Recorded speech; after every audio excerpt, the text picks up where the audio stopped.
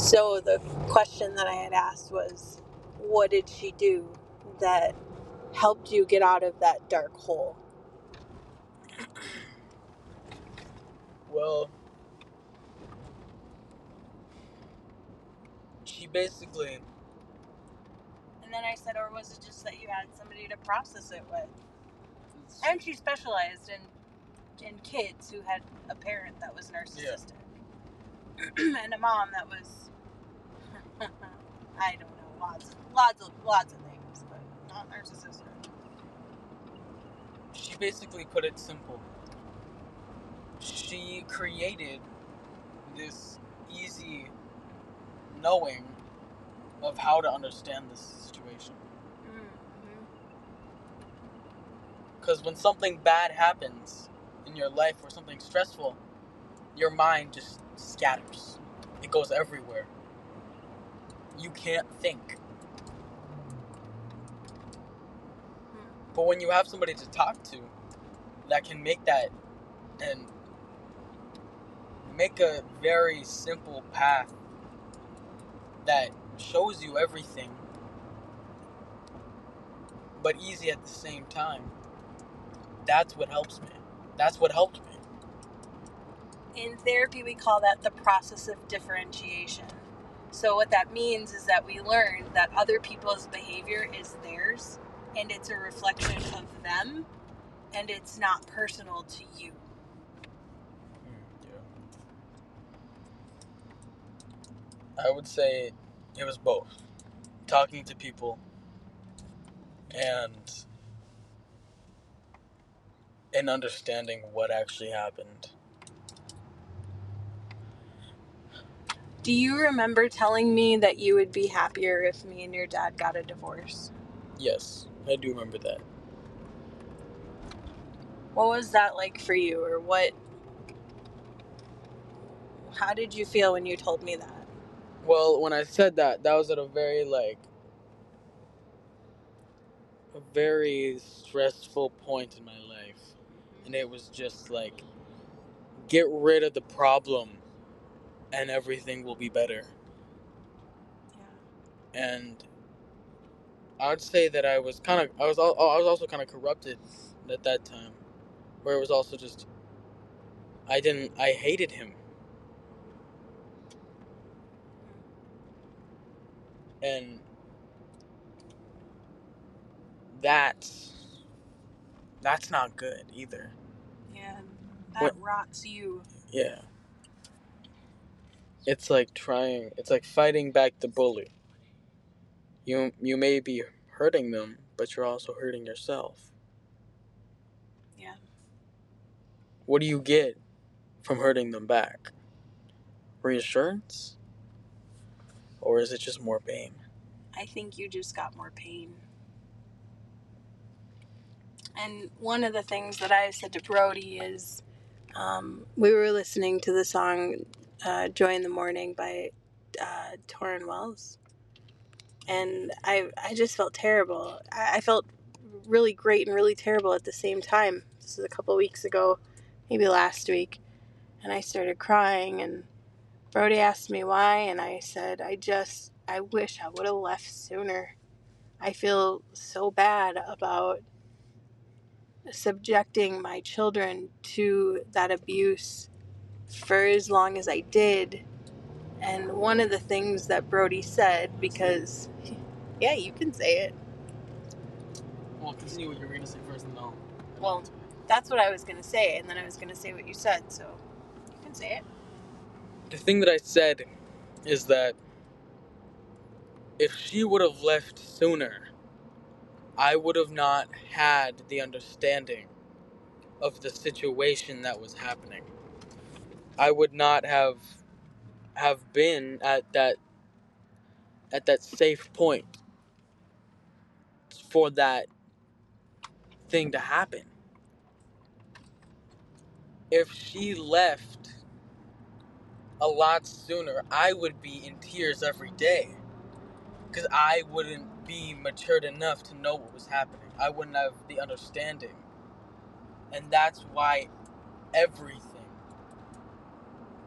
has a reason for happening. Everything happens for a reason, but you don't know when you don't know.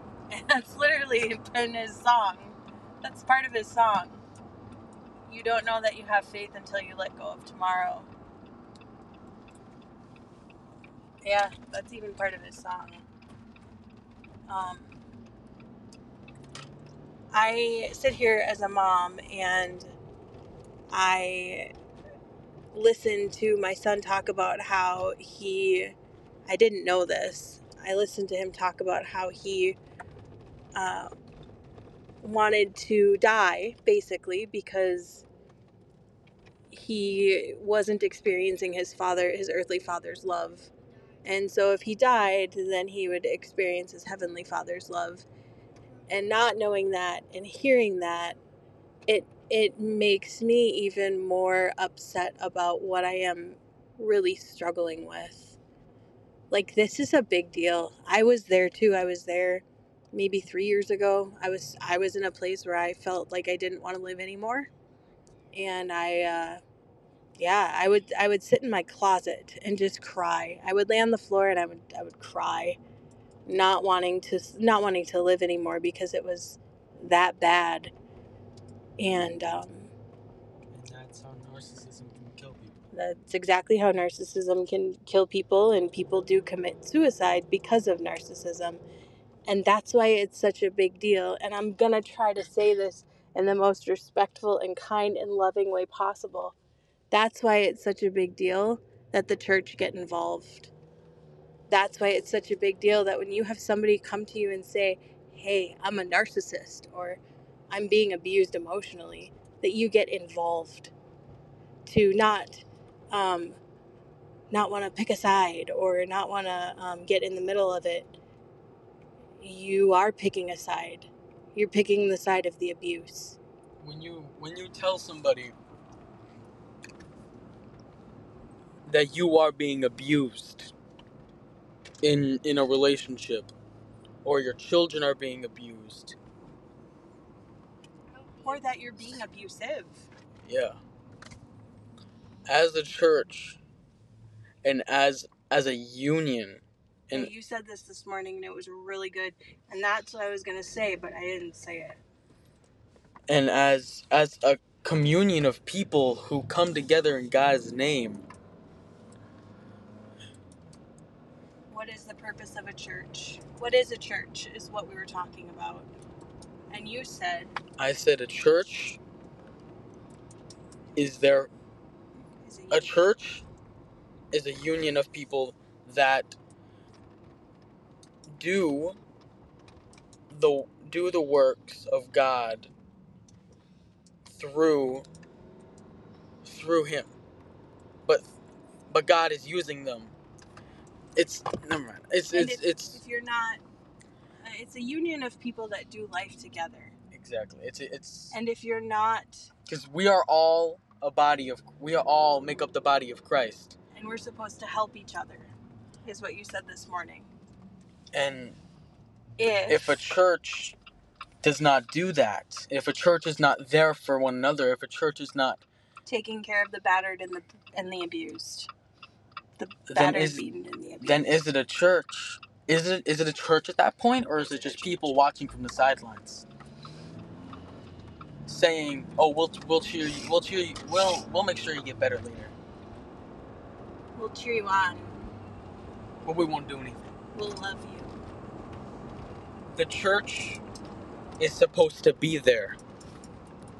They play a critical role. That's why God made the church, to be there for the people that needed church the most. Not just for worshiping Him. That is a form of worship. Taking care of the woman who says I'm being abused and battered, that is a form of worship. But that is also that's also secondary abuse, and that's the very topic that we could probably do a full hour-and-a-half episode on. So that's just a little taste of it.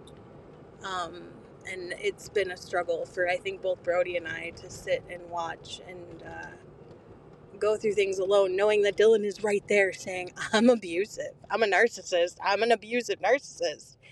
and being a part of a community of people that don't get involved, but that say that they want to hold that for each other, to hold each other accountable and to be there for each other, but then not seeing that, and then as a result of that, having a mother and a son sitting in an apartment wanting to die. God says that if you can't preach the word of God if you don't believe in that word that you are preaching. It is like a cursed man preaching how to not be cursed to cursed people. Interesting. Is that a verse? No. Oh, something you learned in one of your classes. It's good. Again, it's a topic that is probably an hour and a half worth of content that I'm really excited to talk about with Brody. Now, I didn't think he'd even know what secondary abuse is, but and we still haven't quite defined it. But everything that we just talked about is a form of secondary abuse. So, that's my co-host. We're coming up to our destination, and I'm really excited. Are you excited? Yes, I am extremely excited. And one thing I would like to say before we end this podcast is the lens I see the world in can help others who have the same lens as me, or who may be struggling and want a better understanding of what's happening. Because from my view, that can help others in the same situation. You have a great. You're sitting in a very powerful place, and I am very excited to see what happens with it. On that note, we are where we need to be, and I hope you all have a wonderful evening, day, weekend, weekday, whenever you listen to this episode. I'm excited.